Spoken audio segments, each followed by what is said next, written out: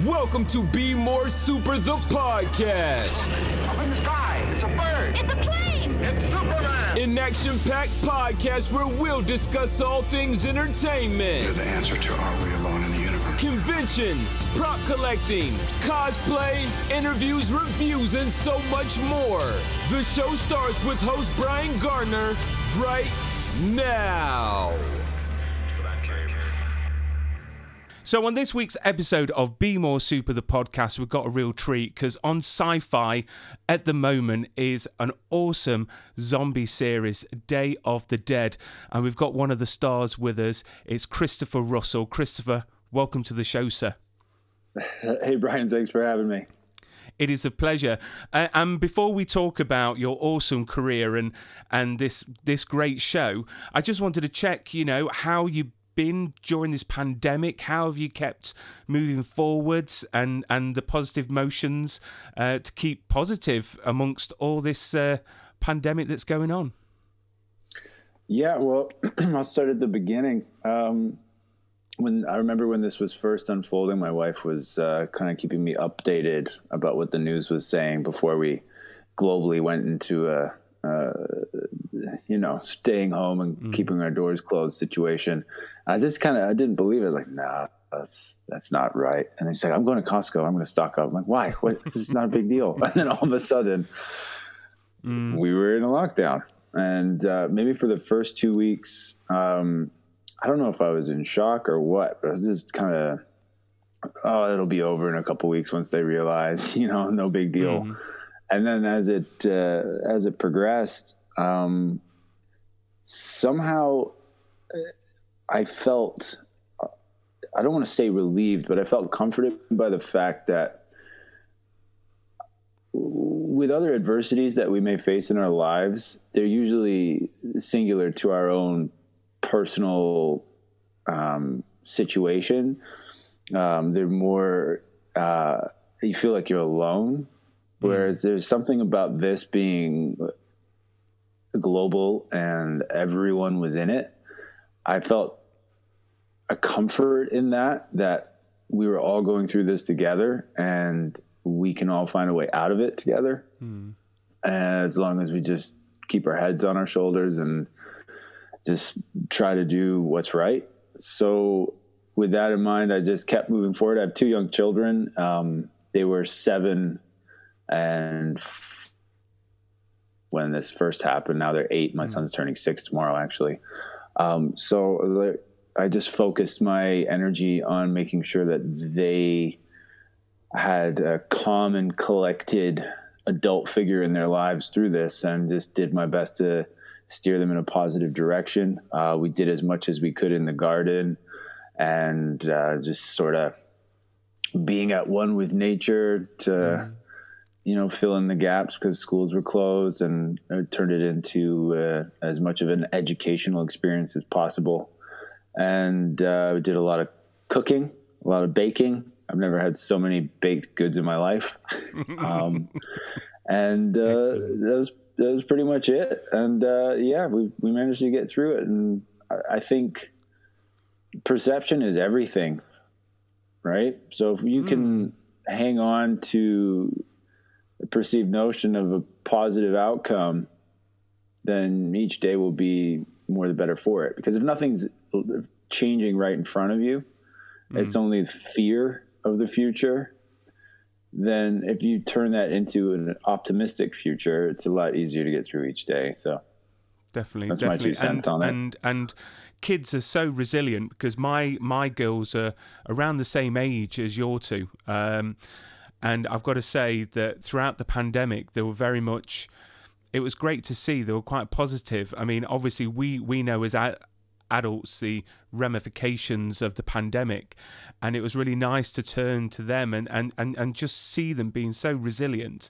But I just think it's a giant reset button on humanity. I think that, it's definitely shown the true colours and shown kindness and care within the world. And I just hope that throughout this pandemic, we'll all come out, better people and more appreciative of our kids and the world and the time that we have got, because we only have one take at life, and as parents like yourself, we're memory makers. We are there to make these positive memories for our kids and instill great morals for their growing. So, but no, I'm really glad that your experience was cooking and outdoors and enjoying your time with the family, which is another positive. We got time to have a bit more time with our family.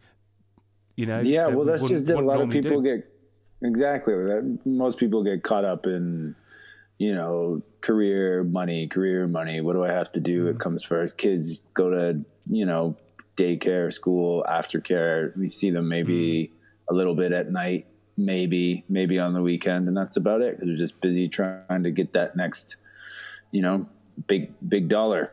So when this happened, definitely, I think it'd be beneficial for most people to be able to have that time with their children. I know a lot of people that when things started to open back up, they're kind of hesitant to go back, not because of worry so much about if they're going to catch COVID-19, but obviously that was a worry, but more so about missing out on that time that they had with their family. And to speak to what you were saying in the beginning of that last statement, also a thing that kept at the forefront of my mind is, regardless of the pandemic or anything that's been happening lately, cut back to 2019, any day you step outside your door, you're not in control of what's going to happen. You can set some intentions and hope for the best, but there's so many variables out of your control. Like, it's not a given that you're going to come home. So if you live each day, to the fullest, regardless, then that's a great place to be. Definitely. And talking about family, I read up a bit about you, Christopher, and I found out that your parents are actually from England. Yes, they are. Yes, and I have a British passport. Yes, dual citizenship. Yeah. So whereabouts in the UK are you from? Kent, or your parents? Kent County. Whitstable and Westgate specifically. Wow. So I used to live in Kent for 10 years, and Whitstable is absolutely beautiful. Very well known for its oysters and its shellfish and all that. So Kent is definitely the garden city, the garden county of England. It's absolutely beautiful down there. Do you go back at all to visit relatives, or are they all in Canada now? No, they're all there. But if I'm being honest, I haven't been back in almost 20 years, I would say. Wow. Pardon me? No, I said wow. I said, wow, 20 years. Yeah, I got caught up in, I guess, life in North America, I suppose. It's not for any other reason than that. And also, my relatives love coming to Canada, so they fly out here every year. But yeah, I have fond memories of Whitstable specifically. My uncle's still there, so we'd go visit him, and he has a yacht that we'd go out on. And I remember also we'd take the Channel to France as well, and then drive through to Provence. There's a lot of good memories from there. Oh, that's nice. But you'll have to come over at some point and visit again. I know that Canada is beautiful. It's the one place I've never been yet, but I can understand why they want to go over to Canada opposed to just staying in Kent. But so what got you into acting? Why acting, and why that profession? Because it's such a challenging profession to get into. Why acting? Yeah, well, I mean, I've told this story again, but I'll stick with it because it's the truth. I kind of got a taste for it in my nursery school or preschool, whatever you call it these days. I was probably about 4 years old. And at Christmas, they did a nativity scene play, and I was the donkey. And I remember coming out with my little handmade donkey ears and my little donkey tail, and getting all these laughs from the parents, and just feeling really proud of myself for bringing joy to a group of people. And there was just something about that moment kind of stuck with me. So I just each year in school, if there was an opportunity to be in a play of some kind, I would be jumping on it. And I was also involved in community theater growing up, and I just really, really enjoyed it. And then as I got older, towards the end of high school, and decisions needed to be made about what I was going to go study in college or university, initially it was going to be journalism for some reason. I got accepted to a school for journalism, and I was going to do that, but then I got cold feet and decided to go for the acting, and I ended up going to school for a while for acting for film and television. And then while I was doing that, I got an agent that I'll back this up. So my 7th grade teacher, so 7th grade is when you're 12, she was at a wedding that I was working as a catering waiter. And this is 9 years later. So it was 8 years later. So I was 20. And she remembered me from 7th grade and how into acting I was, and said that her daughter was doing it and has an agent and she could introduce me. So then I got with that agent, and I booked a role. It was a 1-line role in a Canadian TV show. And my acting school was very strict. You're either in the school or you're working, but you can't do both. So I was like, well, I can work on my own. Look at me. I got a job. I don't need you guys. So I dropped out and took the role, but then I didn't work again for a year as an actor. So it was a lot of bartending and more catering. But yeah, it just, like, I'll tell you, at the beginning, there was a lot of struggles. I was like, oh, I'm going to quit. This is too hard. I can't do this. It's not fair. But once I got out of my own self-pity and started taking more acting classes and sticking it out, I can't explain it, but it's just something that I just couldn't give up. And I had to do it. I mean, there's a saying, passion will inform. The passion was informing me. This is what I have to do. So I kept at it. And what point did you feel that actually this is for me? What point did you, in your career, you thought, you know what? Yeah, I can do this. I'm really good at it. Oh, well, I mean, it's a double-edged sword, because there's the side of me that's like, I'm so good at this. I don't understand why I'm not getting more jobs and more roles. Yeah. Get out of my way. You don't know what you're missing out on. But then there's the other side that even when I am working, I'll walk away from a take being like, did that suck? Was that terrible?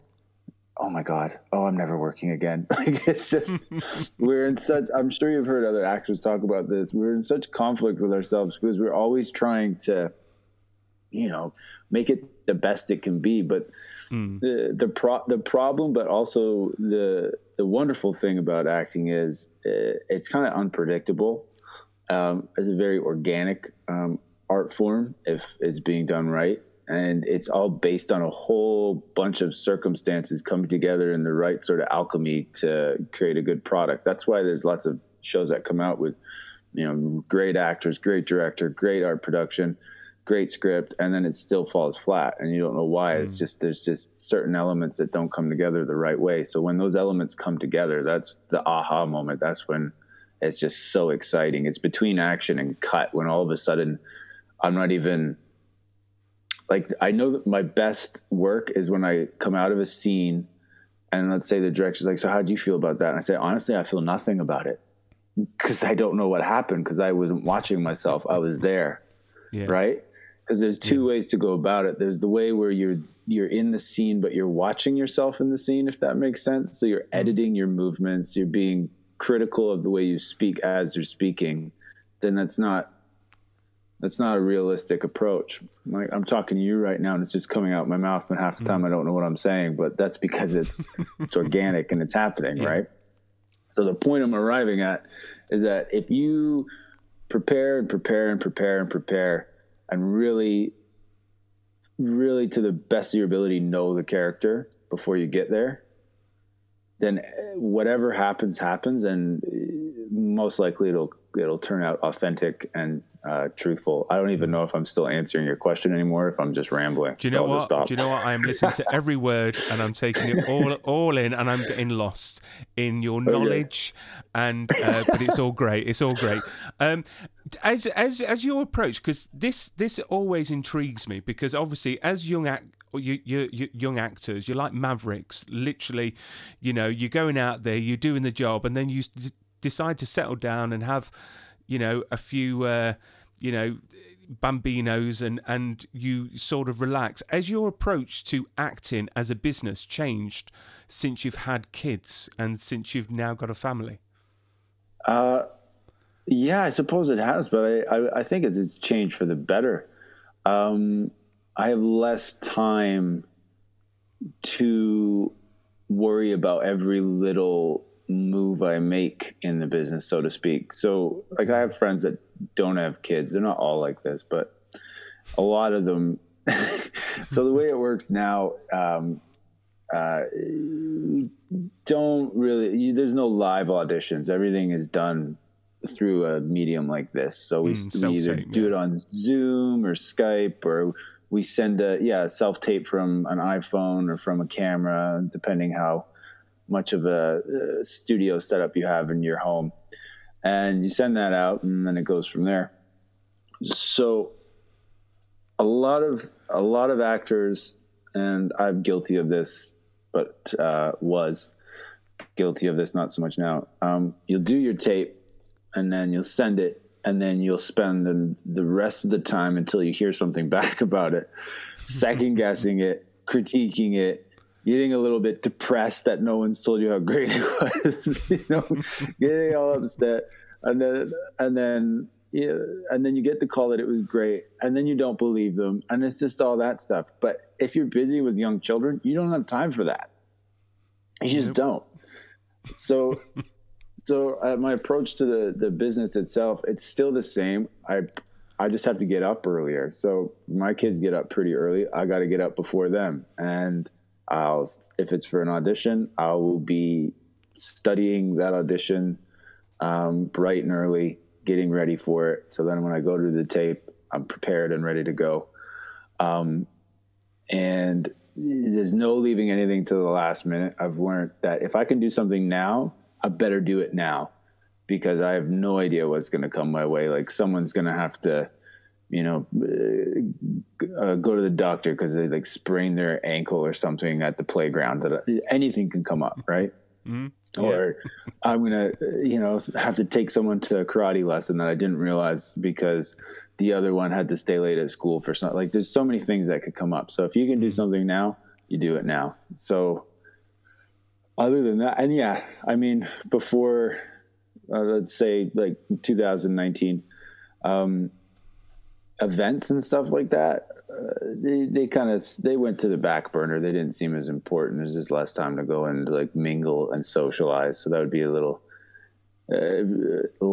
different as well since having kids, for sure. And it's definitely a gift. I know, obviously, they do interfere with time and your day-to-day life, but I tell you what, kids are a gift, and absolutely. I just can't wait to see mine grow up, because you never know, one of our kids might grow up and cure cancer or do amazing things. So but there's many parents out there that can't have kids, and there's many parents that unfortunately,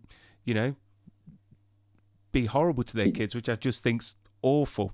It really, really, really, really is. So we've got to definitely keep them close, open arms, and I always tell my girls I love them every single day, without fail. And that's what you've got to do. You've got to bring them up to be great people.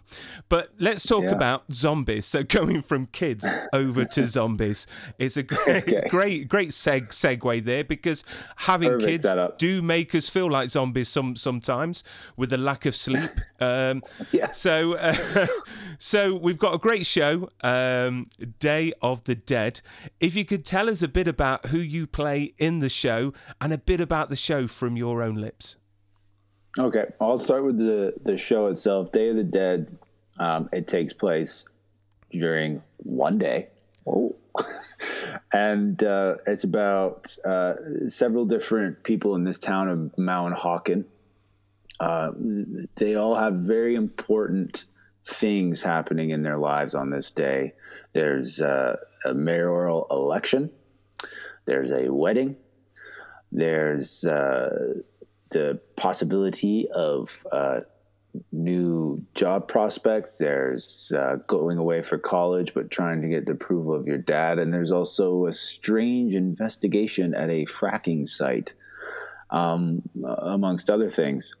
And there's a big keg party that is very important if you're of the high school age. And all of these different storylines are going to be converging as the dead come back to life. So it's an ode to George Romero's Day of the Dead, which was the third in his original series. It was Night of the Living Dead, Dawn of the Dead, and then Day of the Dead.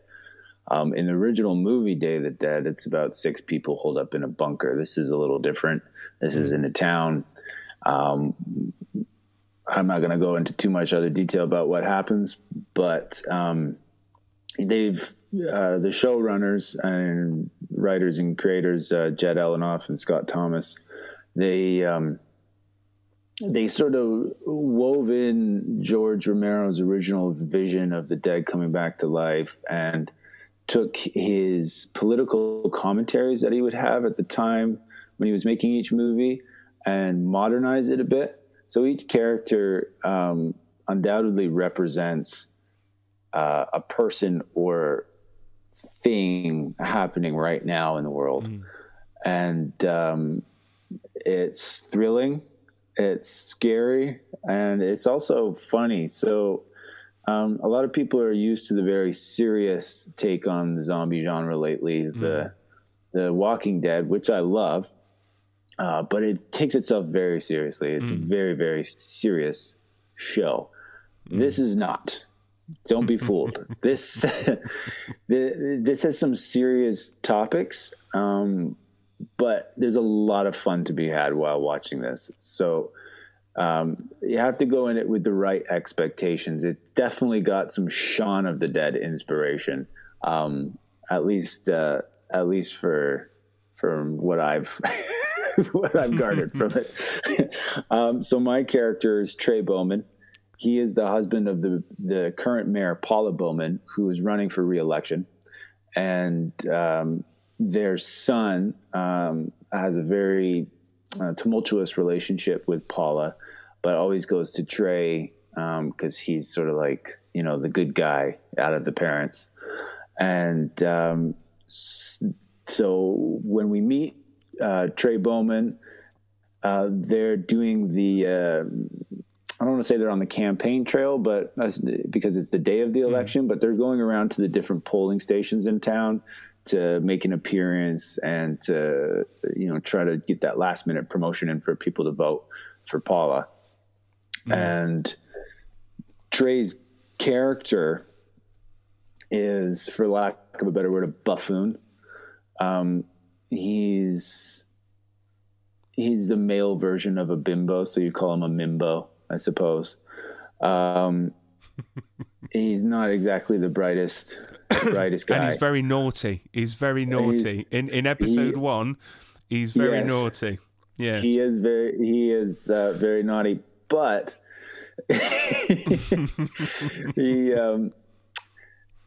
way I played it and my thought process behind him was he just doesn't want to hurt anyone's feelings. So he gets himself into situations because he has a tough time saying no, because that would hurt someone's feelings. But he also, everything he says and does, he believes is the truth. So even when he's saying the most outlandish, ridiculous, stupidest thing, he believes it, and he thinks it's smart. And that was a lot of fun to play with Trey. I don't know how much I can say about what Trey gets up to at this point. I mean, yeah, I know, because obviously, you know what, the one thing I hate is spoilers, because I just think shows like this. I mean, I've seen episode 1. I can't wait for the next one, and I've got to say, zombie movies have got, and zombie shows have got such a following. They really have, and I like how you say, you know, you've got to go into this show with the right frame of mind, because I think people are automatically going to think George A. You know, Romero. You know, they're going to think straight away. They're going to put their bar, and this is sort of like set, you know, as like an homage, like sort of a nod to his vision, and it's going to be different. And after watching the first episode, I can't wait to watch the rest. I really can't. I mean, the makeup is amazing. And, you know, the humour and the writing, I think, spot on. And I love the part in the trailer with you, with the guns, saying you felt a bit like Deadpool, was it? Which I just think's hilarious, which it puts more to your character and what we've got to look forward to. But again, it's a zombie show, so I presume we're going to see a demise of Trey at some point, and I just hope it's spectacular. I don't know. Trey might make it to the end. Oh, that'd be awesome. Yeah. Yes. Yeah. That's hey, you never know. Yeah. You never know. So anyone, go ahead. Sorry. No. I was just going to say ahead. anyone's up for being a dinner for these zombies. Let me tell you. One more thing I just wanted to throw in there too for those who haven't watched it.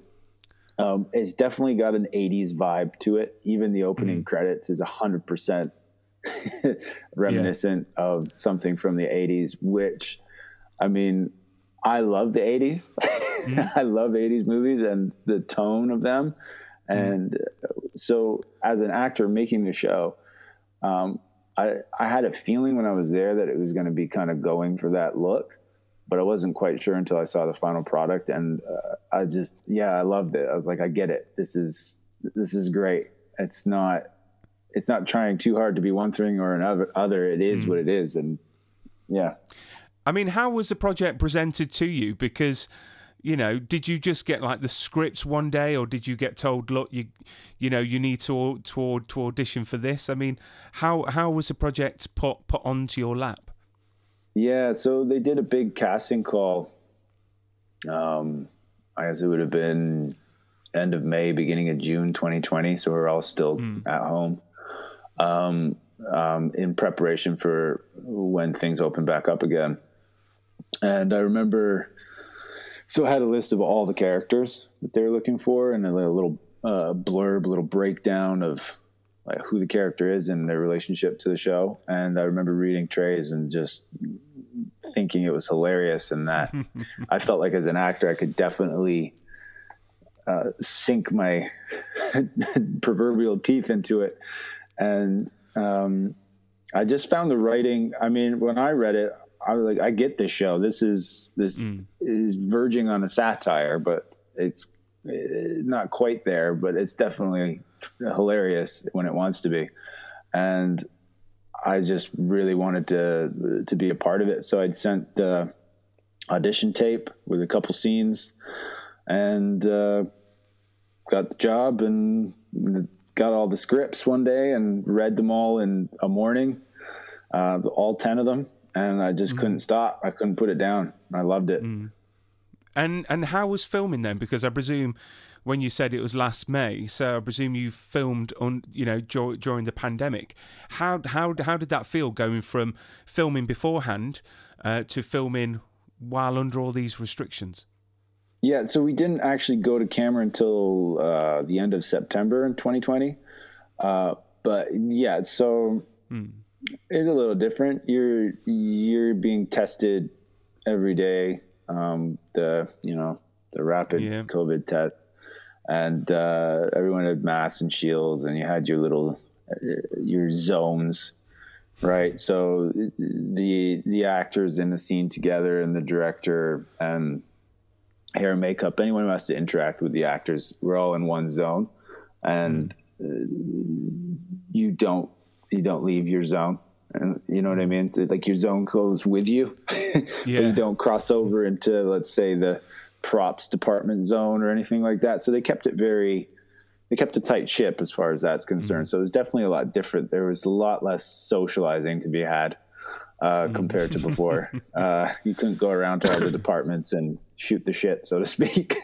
But I mean, it was fine. I don't know. It's strangely enough, just didn't seem that weird.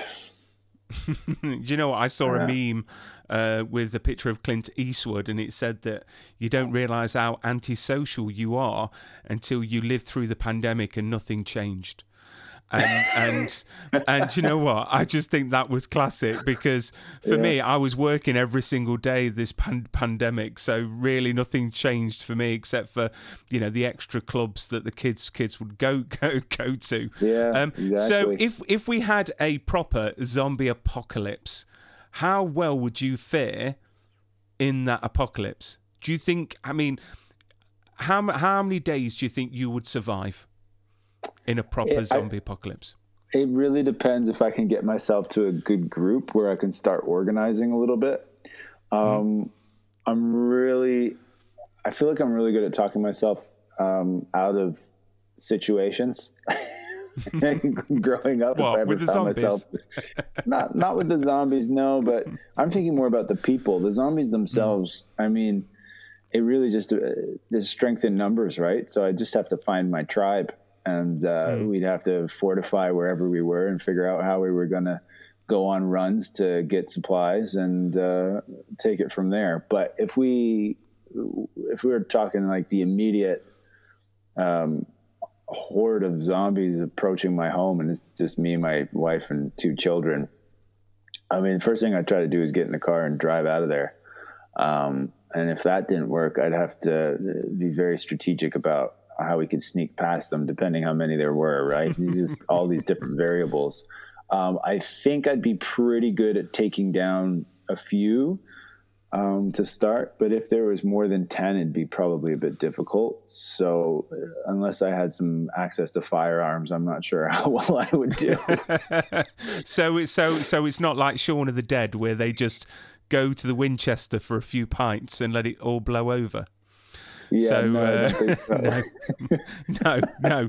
So, you would hope. So, yeah, you would hope, and it's quite funny because Shaun of the Dead in the UK is a massive film. It's like a cult classic. I don't know how of a cult classic it is in the US and in Canada, but over here we always have our plan, and we've got the Rufford pub, which is not far from me, that looks like the Winchester. So we always say that if it does happen, and fully enough, opposite the Rufford pub is a gun shop. So oh wow, it's perfect. It's in perfect location, so it's great. Yeah. But talking about the undead, I've got to say, it's not your first brush. You've been in Land of the Dead and also Van Helsing, which I've got to mention Van Helsing because the fans out there are crazy over Van Helsing. I mean, Van Helsing was one of the most popular shows on air. It's sadly finished now. I've had the pleasure of having Alex Ponovic on the show, which he is just a mountain of a man, and is just awesome to chat with. And of course, you played, is it Theo? If I remember rightly, the phys ed teacher of Eden. So how was it to work on Van Helsing? I've got to ask, because it just looked awesome to work on with the cast and the crew. I mean, what was your experience like working on that? I absolutely loved working on Van Helsing. Theo was one of my favorite characters I've ever played. Yes, he was a phys ed teacher, but he was also a skilled swordsman and archer. And a romantic interest for Vanessa. That is true. That is true. But, so I got to basically play the hero in a show where the lines are certainly blurred as to who's good and who's bad, and it's a very human take on those type of characters, I would say. But Theo was just a flat out good guy. And the stunt training and stuff for that, like the weapons training. I remember when I got the role, we spent a lot of time just doing samurai sword drills and things like that. And it was just, for me, growing up, big fan of like movies like Willow and right, and Gladiator and stuff like that. To be able to play around in that sort of genre with weapons such as that and stuff is just, it was a dream come true for me. I was sad to see Theo go, I got to tell you, but that's the way things go with that show. Good old Sam. Naughty Sam. But obviously, we don't want to ruin it for anyone that hasn't watched it, that are planning to binge watch on. Go into the woods. Yeah, it's just an awesome character, and Sam again is very, very naughty. And then before we end this wonderful interview, I have got a few more questions, but I have noticed that you're. I mean, I don't know if you can talk about this or if you can or can't. Reacher.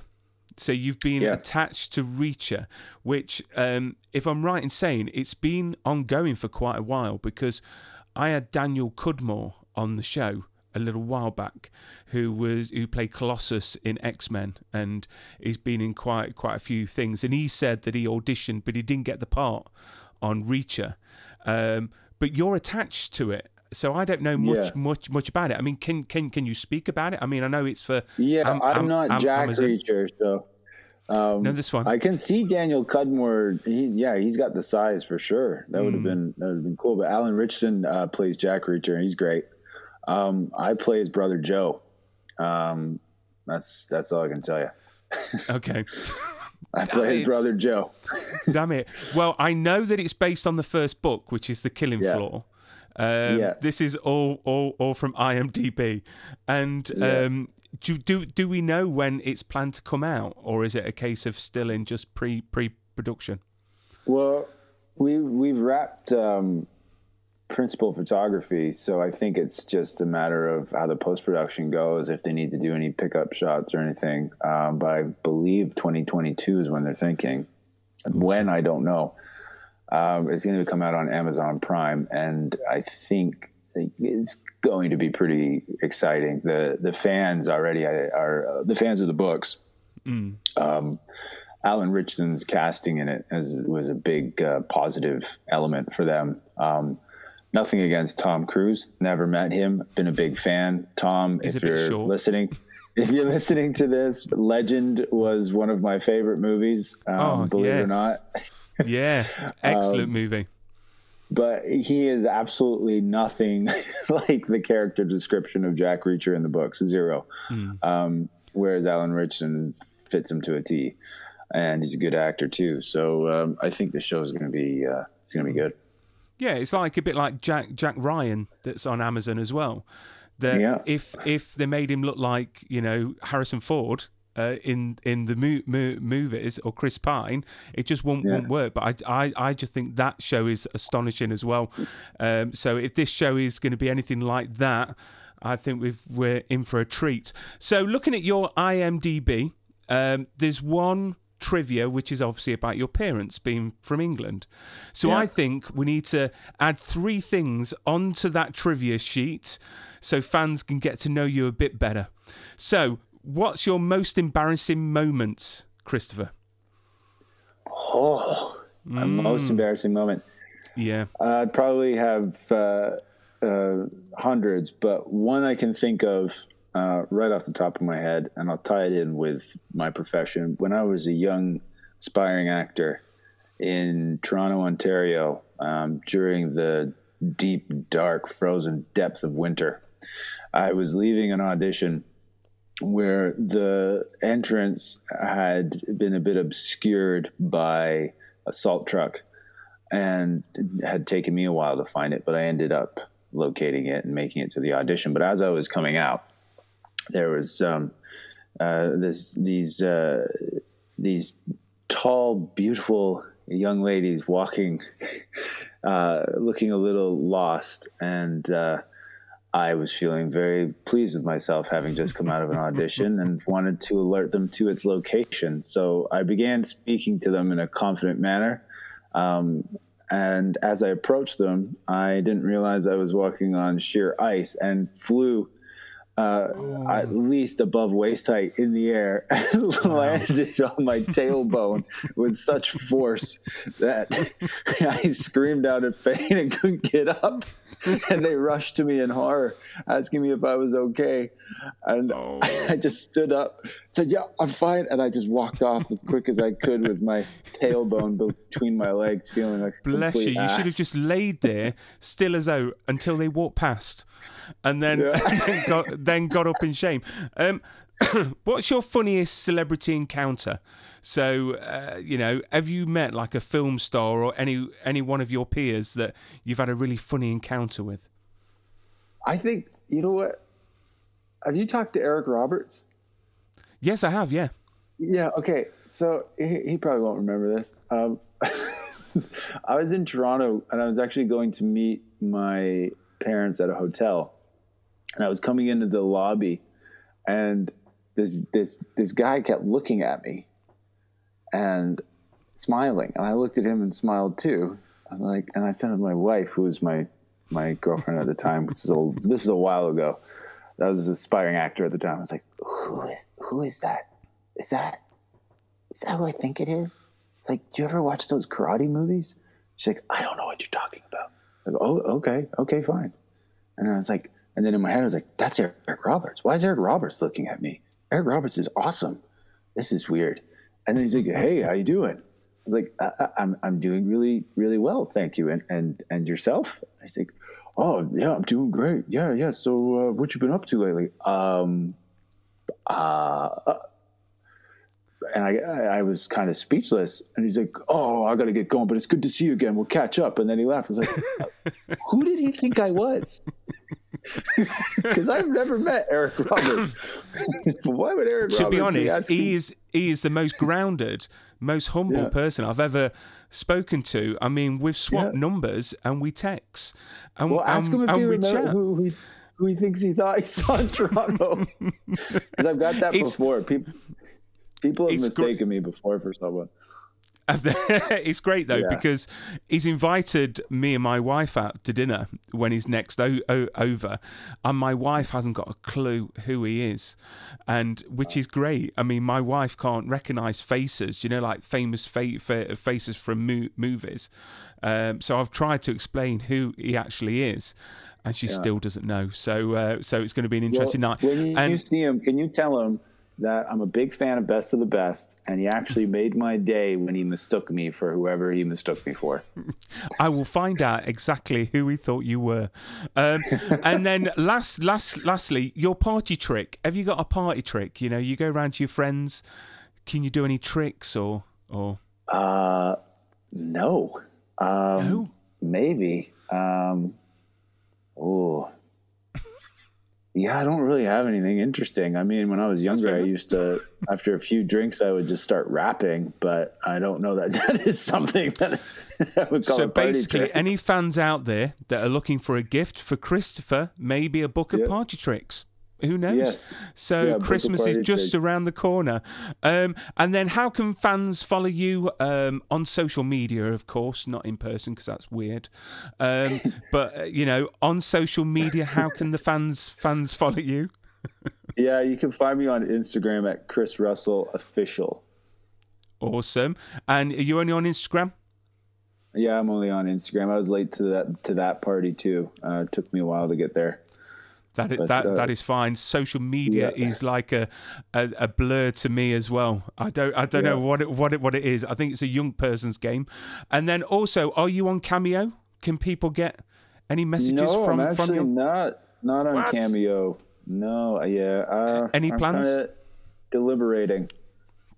Okay. Okay, so I'll keep a lookout, and then if you ever do go on Cameo, I'll make sure I'll share that. But Christopher, you've been a great guest. Thank you so much for chatting with me. So Day of the Dead is on every Friday on Sci-Fi. Go out, watch it, stream it, because you can stream episode 1 right now, and it's an awesome show, and I recommend it to anyone that's into zombies, comedy, or something very well written and very well acted, because it's awesome. And I can't wait to see what happens with Trey in the future, because so far he's very entertaining, and I can't wait to see that Deadpool moment and see what happens with you. Yeah, I appreciate that. All right, you look after yourself. It's been great talking to you. You too, sir. Look after yourself, and the same to your family. Keep safe and keep doing what you're doing, which is great. All right, thank you. You too. Have a great day.